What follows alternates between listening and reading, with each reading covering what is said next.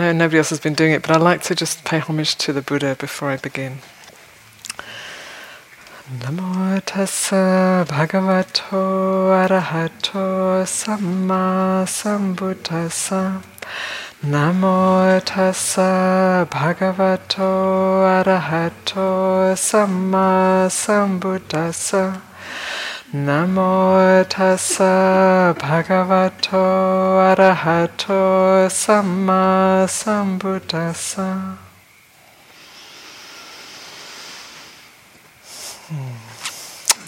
So that was quite a transmission that Venerable Anandabodhi did earlier today with the bell. I don't know how it was for you, because I realise you're all further away and I'm sitting very close. But for me that was quite a powerful transmission that happened there. And I was sitting here and suddenly the sound of the bell and the invitation to hear it at the ear, and then the invitation to hear it inside. And when that invitation, because it's like it's a kind of strong resonance, it's a big strong bell. When there's that invitation to hear it inside, I had this experience of like the facade of the body. There's the facade of the body here, and then the sound being heard in the mind.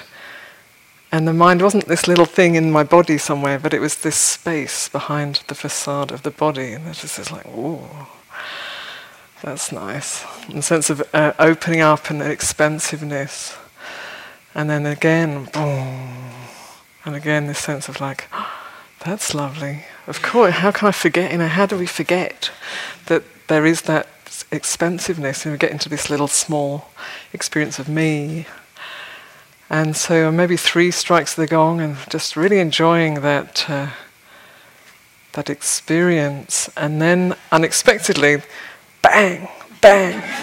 So that was also felt in the same place. It's like, oh, that's kind of, don't like that. That's kind of painful, because it did feel kind of inside. And then just seeing like, oh, look at that.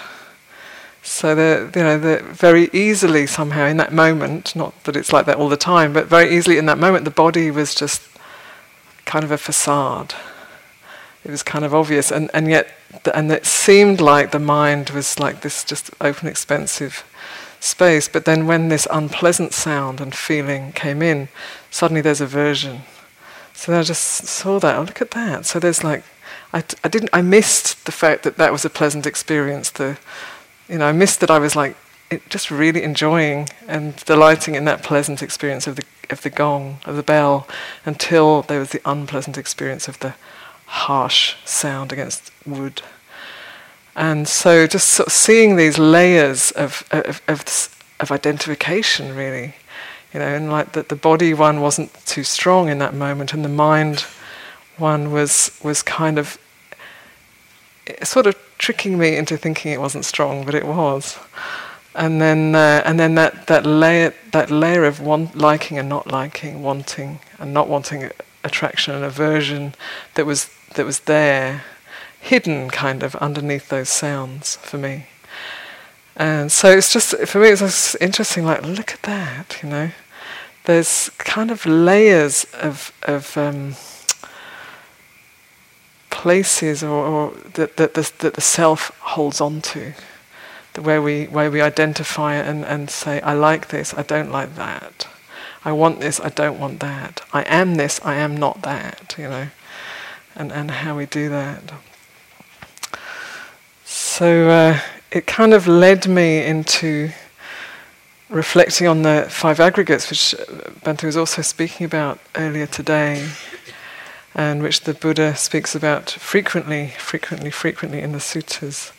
The 5 aggregates, or the 5 components, I rather like that translation, components that make up what we call me and mine. Body, feeling, perception, volitional formations, sankharas, and consciousness. So it got me into kind of reflecting on those 5 aggregates and looking at them directly, like how they, like the body that feels so so me. It feels so personal. It feels so definitely here in me, and the history of this body. And I don't know what it feels like to be any of you out there, but I know what it feels like to be here. And Shaila and I both had, we were talking earlier on, we both had car accidents in the past. And now in our 50s, that's starting to kind of have an effect. The old injuries are like, the body doesn't want to sit so long. It doesn't feel good in the way that it used to. And so just like, okay, so this body's got this history, it's got these painful places left over from old things, and there's a sense of it being me, who and what I am, much of the time. And then just finding these ways of turning towards that with a sense of inquiry, with a sense of presence and inquiry of like, so what is me, what is mine about this process? And each meal, each walk up the hill, each breath, it's changing all the time. It's changing, and yet if there's not real presence and inquiry, that's forgotten, and it's just me and my body. And the bodies are vulnerable things. So we're all aging, and we're all liable to get sick, and also get well again often, which is great. But the body gets sick, and then it has to go through its process, and then gets well again. And sometimes we have things happen that we don't get well from. Parts that no longer work the way they used to work, or chronic illnesses that we have to live with, and that's just like part of the deal of having a body. That's just it's part of when we're born. That's part of the package, and yet we do everything we can to try and get away from that, and to and try and put off the inevitable end of this body. It's kind of scary. Then what? Who am I if I'm not this body? What's going to happen next? So I really appreciate the Buddha's strong invitation to look at what is the nature of this body. How does it come into being? What sustains it? And to really take in the reality of, at some point we have to let it go. At the end of our life, we have to let it go. So we kind of, in a way, may as well start now, because it's kind of heading in that direction. The Buddha says, I think he's speaking to a king, and he's saying, imagine if there was a great mountain that was rolling in from the north, and another great mountain rolling in from the west, and another from the south, and another from the east, and they're all rolling in to the town where you are. Would you? And then those mountains are like the mountains of death. Would you be able to escape those mountains? And he's like, well, if they're all just coming in from all sides, no, you can't get away, you can't escape. And so this is like the reality of our situation, where we try to imagine that we're not going to die, or that we kind of put it off for later. Let's just think about that another time. And yet there's this inevitability of the end of this life. And we have no idea when it's going to happen. And we do that too. We think, okay, well, when I'm, 86 maybe, then I'll die. But who knows? Who knows? There may be many people in the room who've had a brush with death. I don't know. The car accident people certainly have. And for me, that experience was very. I feel very grateful, even though it was not a nice experience, but to have had at quite a young age this real clear recognition that this body could die at any time. You can be crossing the street and next minute gone, and that's how it goes. And so I'm saying this not to make you nervous or make you depressed or anything like that. But and it can be that we don't want to think about our own death because there's so much uncertainty and unknowing, and then we're afraid of the pain that might come before it, and so we just don't want to think about it.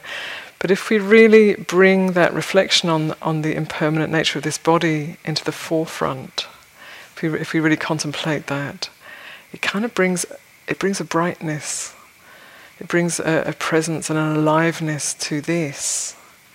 And when we're putting it off for something in the future, there's this kind of, it's got some aversion in it, it's got a bit of fear, it's like got a certain denying a very clear reality. So then we're putting energy into trying to keep away something that is just truth, it's just real, it's just natural. So the Buddha is encouraging us to turn towards this reality and to look at it and to contemplate it frequently. He says, not just like thinking, I may die tomorrow, but this might be, this may be my last in-breath, this may be my last out-breath. And not just, maybe we're having our lunch and then thinking, well, may this meal sustain me for the day, may I at least live to eat the rest of this meal. Just think like this one spoon may be my last. It's quite a powerful contemplation. You can pick it up and play with it a little bit during this retreat, and it opens up a kind of it's almost like standing at the edge of an abyss, and you're like, rather than, oh yeah, okay, then this, then that, then this, then that, and then when I get home, and then that's going to be that next. And that kind of creates this somewhat humdrum illusion of continuity, whereas that contemplation of death, it brings us into the present in a really sharp and bright way. And it can also bring up that, we can start to look at what work do we need to do? Where's the fear? Where's the attachment? Where's the unfinished business that we need to, or what is the unfinished business that we need to attend to? So it's very valuable reflection. And also like to just contemplate how this body is constantly in a state of flux, constantly changing. So we're practicing anapanasati, and every in-breath is giving us new life. And every out-breath is letting go of what we don't need anymore. And there's that little point, which you may have touched into, at the end of the out-breath, before the in-breath, which is like, it's a little bit like that abyss, where you don't quite know what's going to happen next. Is there going to be another in-breath? And then, so far, another in-breath, But one day, it will just be that drop-off point. So getting to know the breath and learning from the breath, taking the breath as a teacher. It's true that it's a neutral sensation and it's not very interesting, and it's the mind can get bored being just with the breath. It's very true, but it's also, I find, the most amazing teacher. It's like everything you need to know is here in the breath. It has this movement of beginning, coming into a sense of fullness, coming to its kind of its fullness, and then diminishing until it stops, just like our lives. And then another one, it starts again, it comes into this fullness till it's completely, the whole of the in-breath, and then it diminishes again, and then it stops, just like our lives. And in some ways, it could even be, whether you believe in rebirth or not, I don't know, but it could even be like a kind of similar to rebirth. We take birth, we go through our life, we grow, we develop things, we do good or not good or mediocre things in our life, and then and then at some point there's a decline, and then there's an ending of that life, and then there's, as long as we haven't let go of wanting and not wanting, then there's the next life, and on we go back into the diapers, learning how to walk again and grow and speak and relate and developing skills and being somebody, and then that comes to its fullness and it starts to decline again, and that's like the process of things. And it's not just our lives, but everything in the universe. I don't actually know about the universe itself. They say it's expanding, so I have no idea. But pretty much everything, every planet, every creature, every rock, every bell has that same nature, that it comes into being. It's there for a while, and then it falls apart. And that's nature. That's how it's meant to be. And there's a peacefulness in that. When we're really aligned with that truth, there's a peacefulness in that. And as long as we're at odds with that reality, things get really stressful. We're always looking for certainty in what is uncertain, or looking for permanence in what is impermanent. So aligning ourselves with that kind of beautiful, in a way, that truth of nature, that everything is operating in that same way, under those same laws. And much of the stress that we create in our lives is trying to run away from that reality.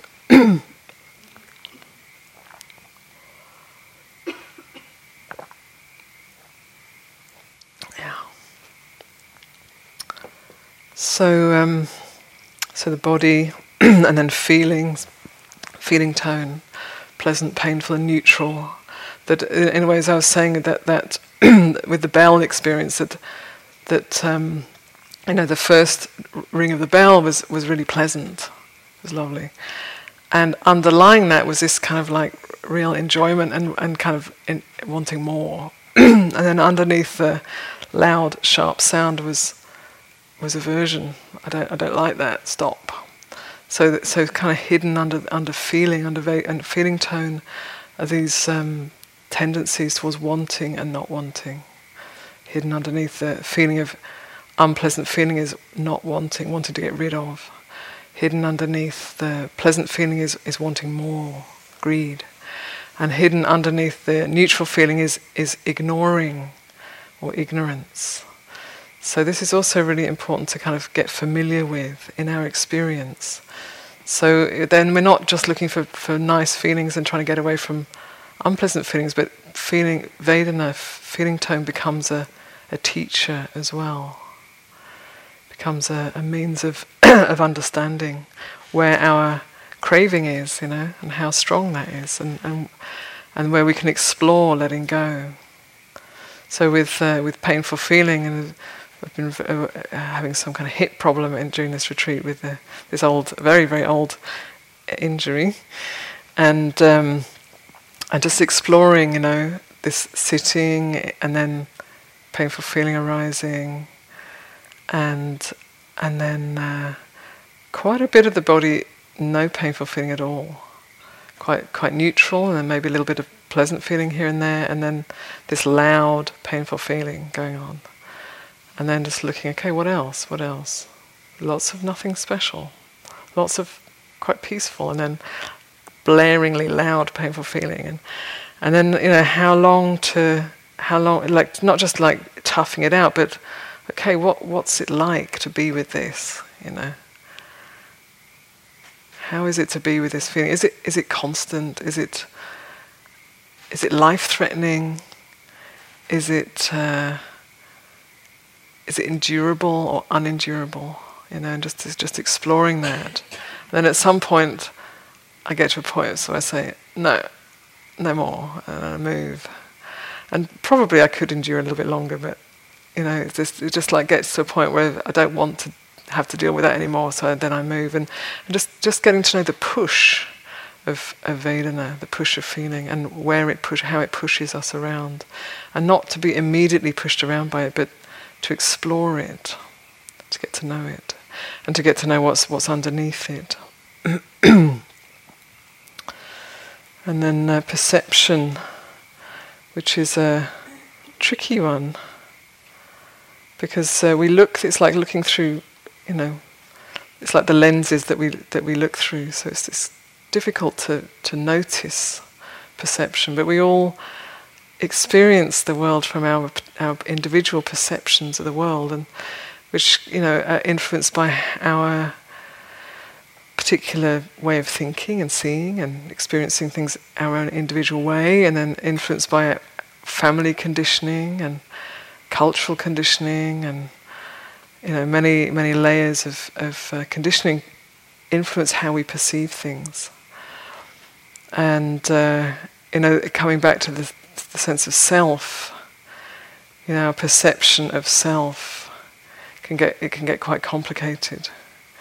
We maybe we've had very difficult childhood conditioning, and then our perception of self, there's this sense of unworthiness or inherent badness or inherent flawedness, and then we're kind of living from that, and then we know it's not really true, but it feels so true. So really investigating that and teasing it apart and seeing where it comes from.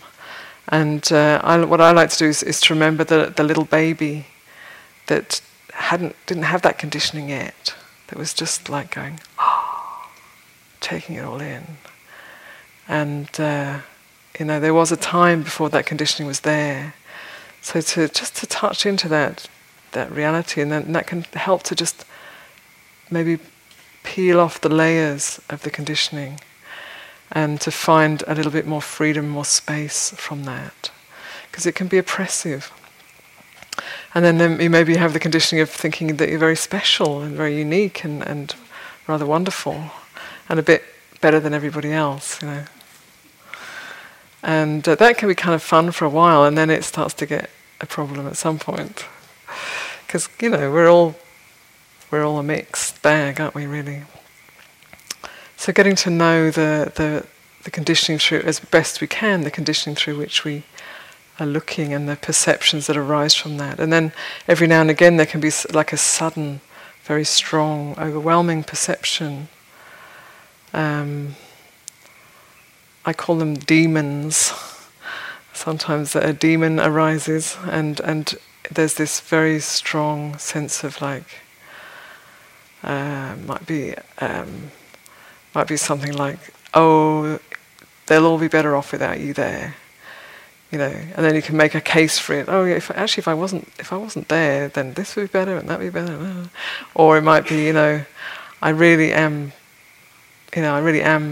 not, I am flawed, or I don't function the way that I should. Or there's some story or other that we have about ourselves that keeps us, it oppresses us and keeps us stuck. So to recognize when that arises, and to get to know the feeling of it, and to check it out, and to kind of point your finger at it and say, I know you.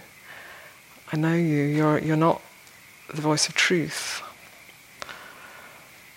So perception is very tricky. And there's also just the perception of colour, form, shape, which help us to navigate through the world. But it is just perception.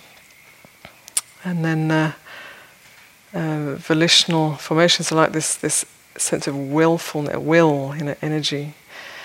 Just recognizing that is one of the khandhas, and it can be useful, but it's not who and what I am.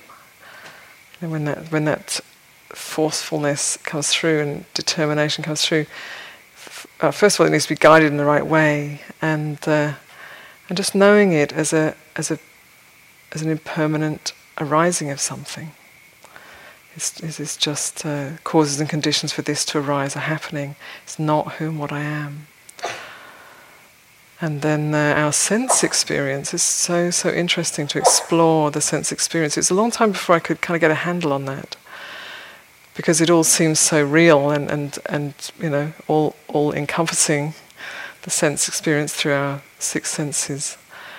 But just getting to see how it's so transient.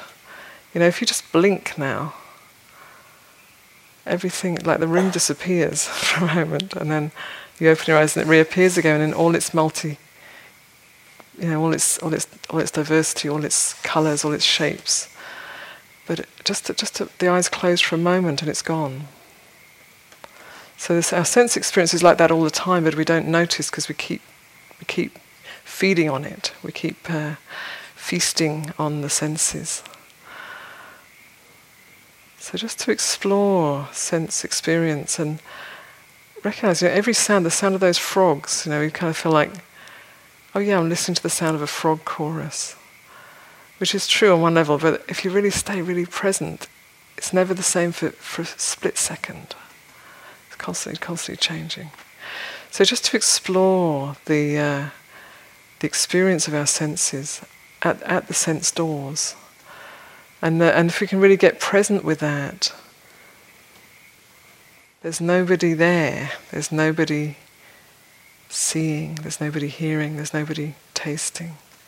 There's just a very, very momentary experience.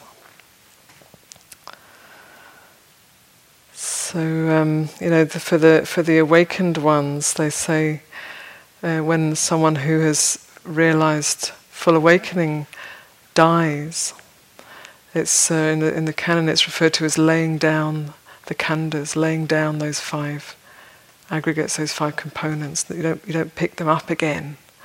Until we've really understood them, we keep picking them up. Keep picking them up again.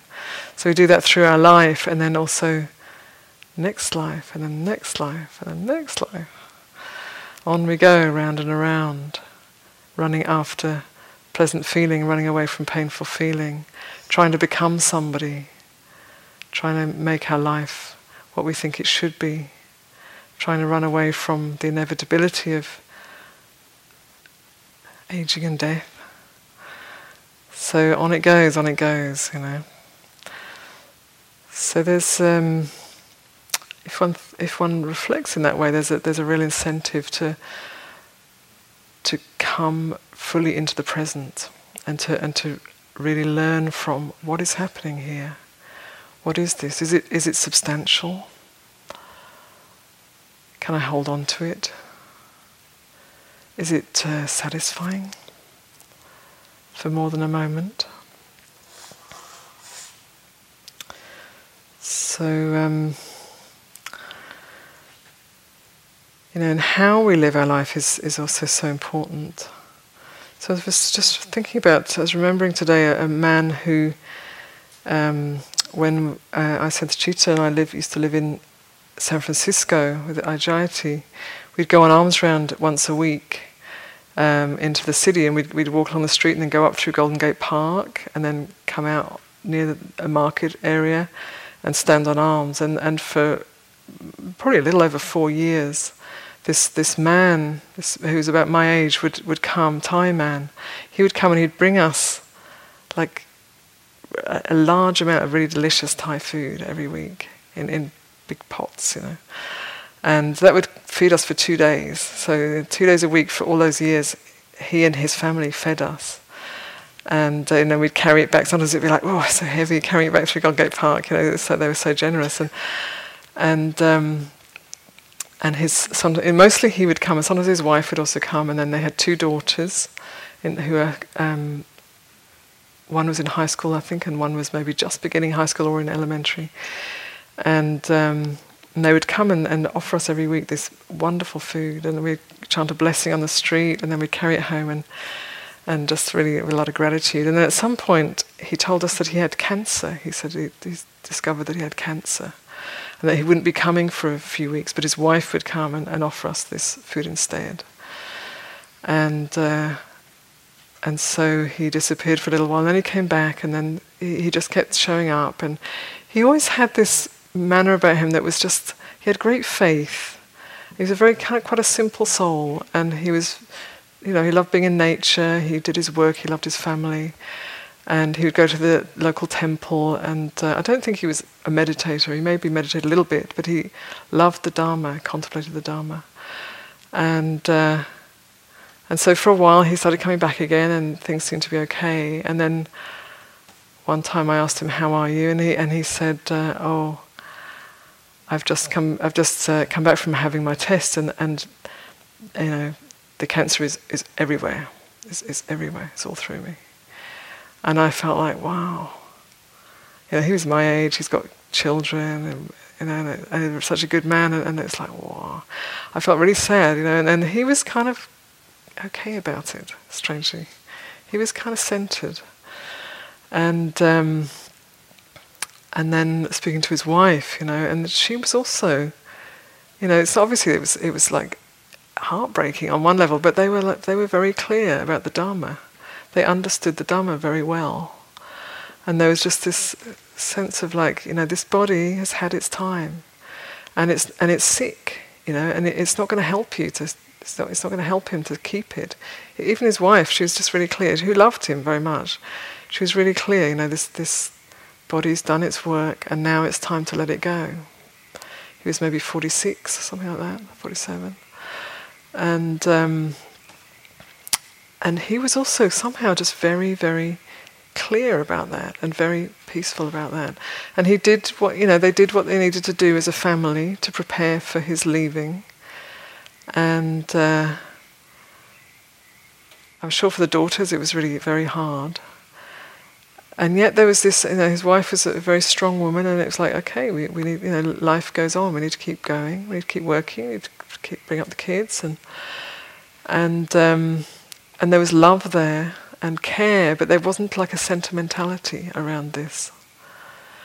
And at some point he was no longer able to come out on the street to.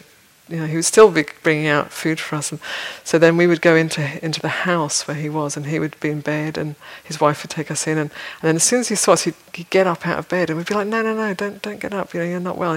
He'd get up, and he'd make himself tidy, and then he'd speak a little bit, and then we'd give a blessing, and we'd go away, and then eventually he went into a hospice in San Francisco, and Ayya and I went to see him. And again, when we arrived, he got up and he sat up, and we had this conversation, about the Dharma, and he was very okay, in himself. And as we were leaving, we talked to the staff, and they were like, "Well, what's the situation? Does he have like weeks or months?" And the staff were not really sure. And then the next day, we heard that he died. So he was like so close to death, but he still, I don't know, he had this way of just like meeting life in the moment, meeting what needed to be met in the moment, and letting go when it was time to let go. So it was a very, very beautiful teaching that he gave us. And he died just maybe just a matter of days before we left San Francisco and moved up to the foothills. So I often think of him and share merit with him wherever he may be.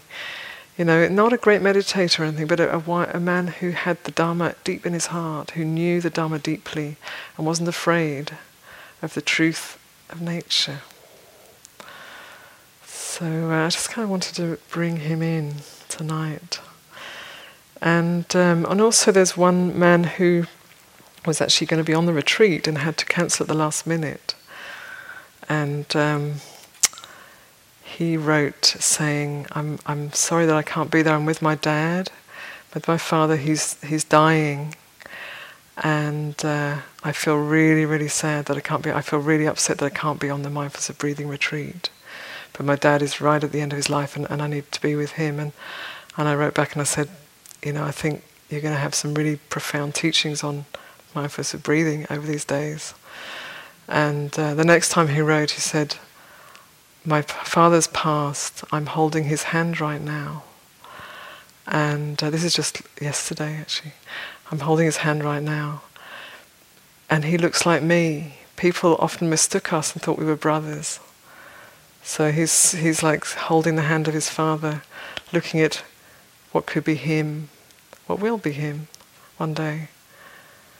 Taking in that reality as best we can. It's hard to take it in, but taking in that reality as best we can. And then his next message was, this could be my last breath. So it's not a morbid reflection. It's not a sorry reflection, but it's a liberating reflection. And there's a little quote of Ajahn Chah that I love very much, where he says, "Our lives are like the breath, like the growing and falling leaves." When we really understand that, we can sweep the leaves every day and have great happiness in our lives in this ever-changing world.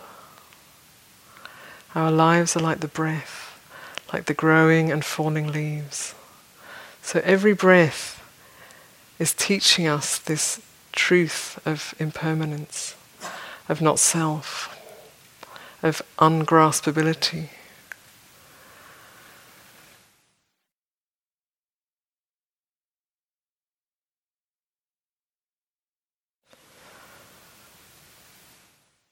So this afternoon, I think it was Venerable Anandabodhi was speaking about this rhythm of the 16 steps of Anapanasati. So I just have to kind of fess up that for many years I could not practice those 16 steps.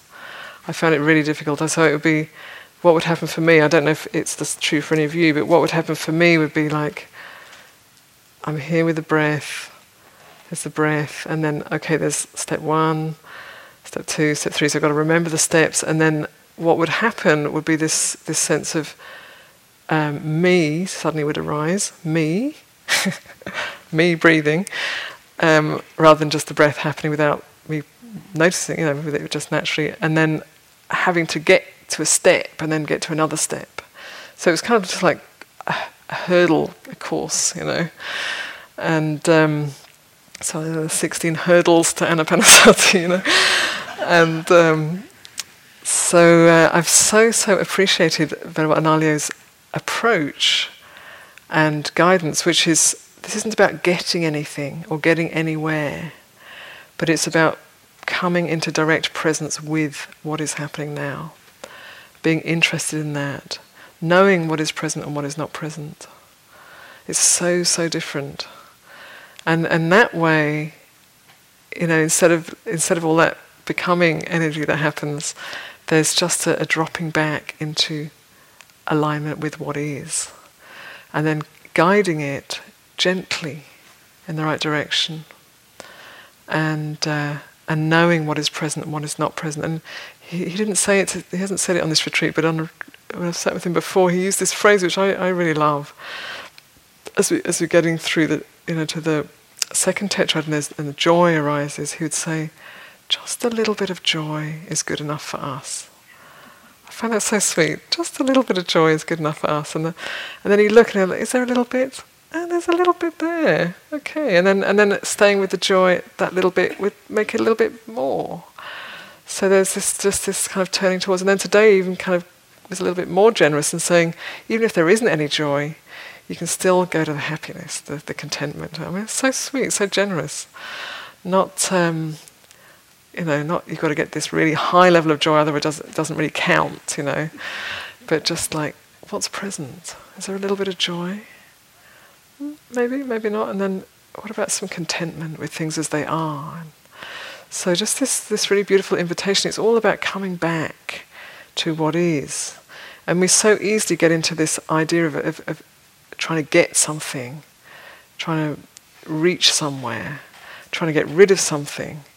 And that's that same old movement that keeps us going through birth after birth after birth, whether it's in this life or in future lives.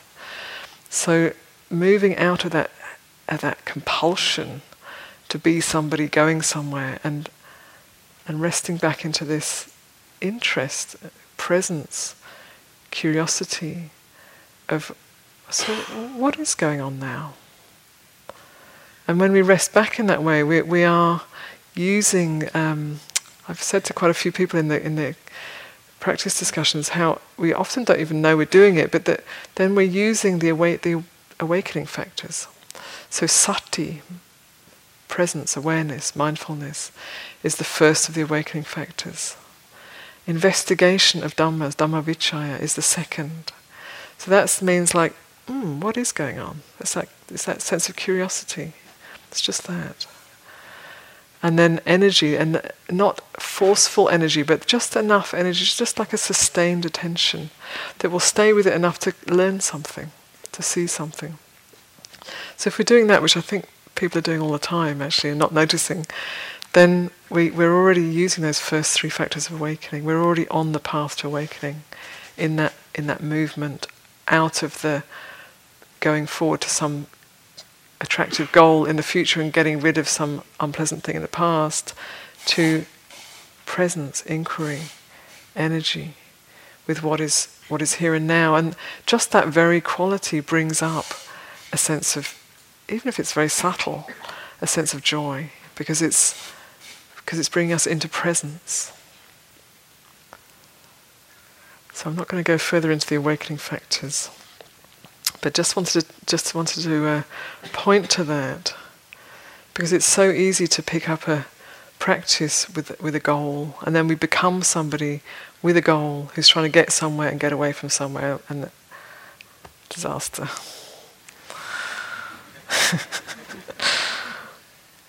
So it's just leaning back a little, taking an interest, like almost listening. It's almost like a listening quality. What's going on? Just like that. So I'd like to end with a poem that is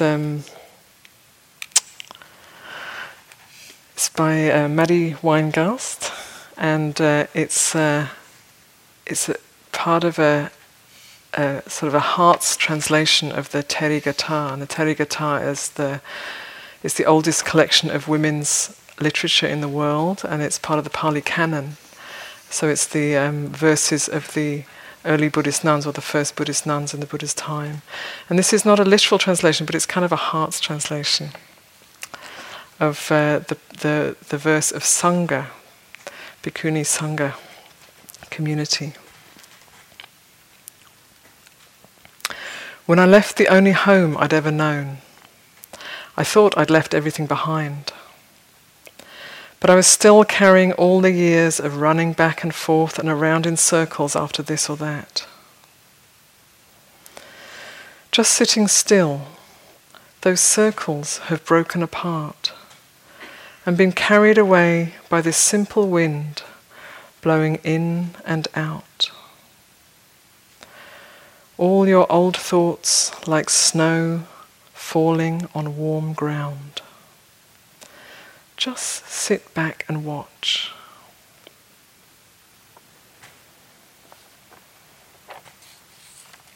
So may we find that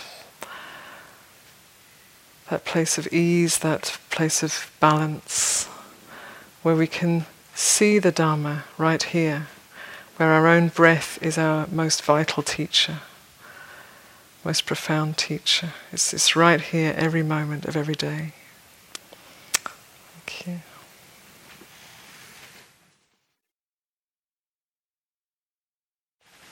So you're welcome to carry on sitting. Let's just sit for a few minutes, and then if you want to, then it's up to you to do what you like. There won't be a 9 o'clock bell. You can just sit or walk or retire, whatever you'd like to do. We'll just sit together for a few minutes.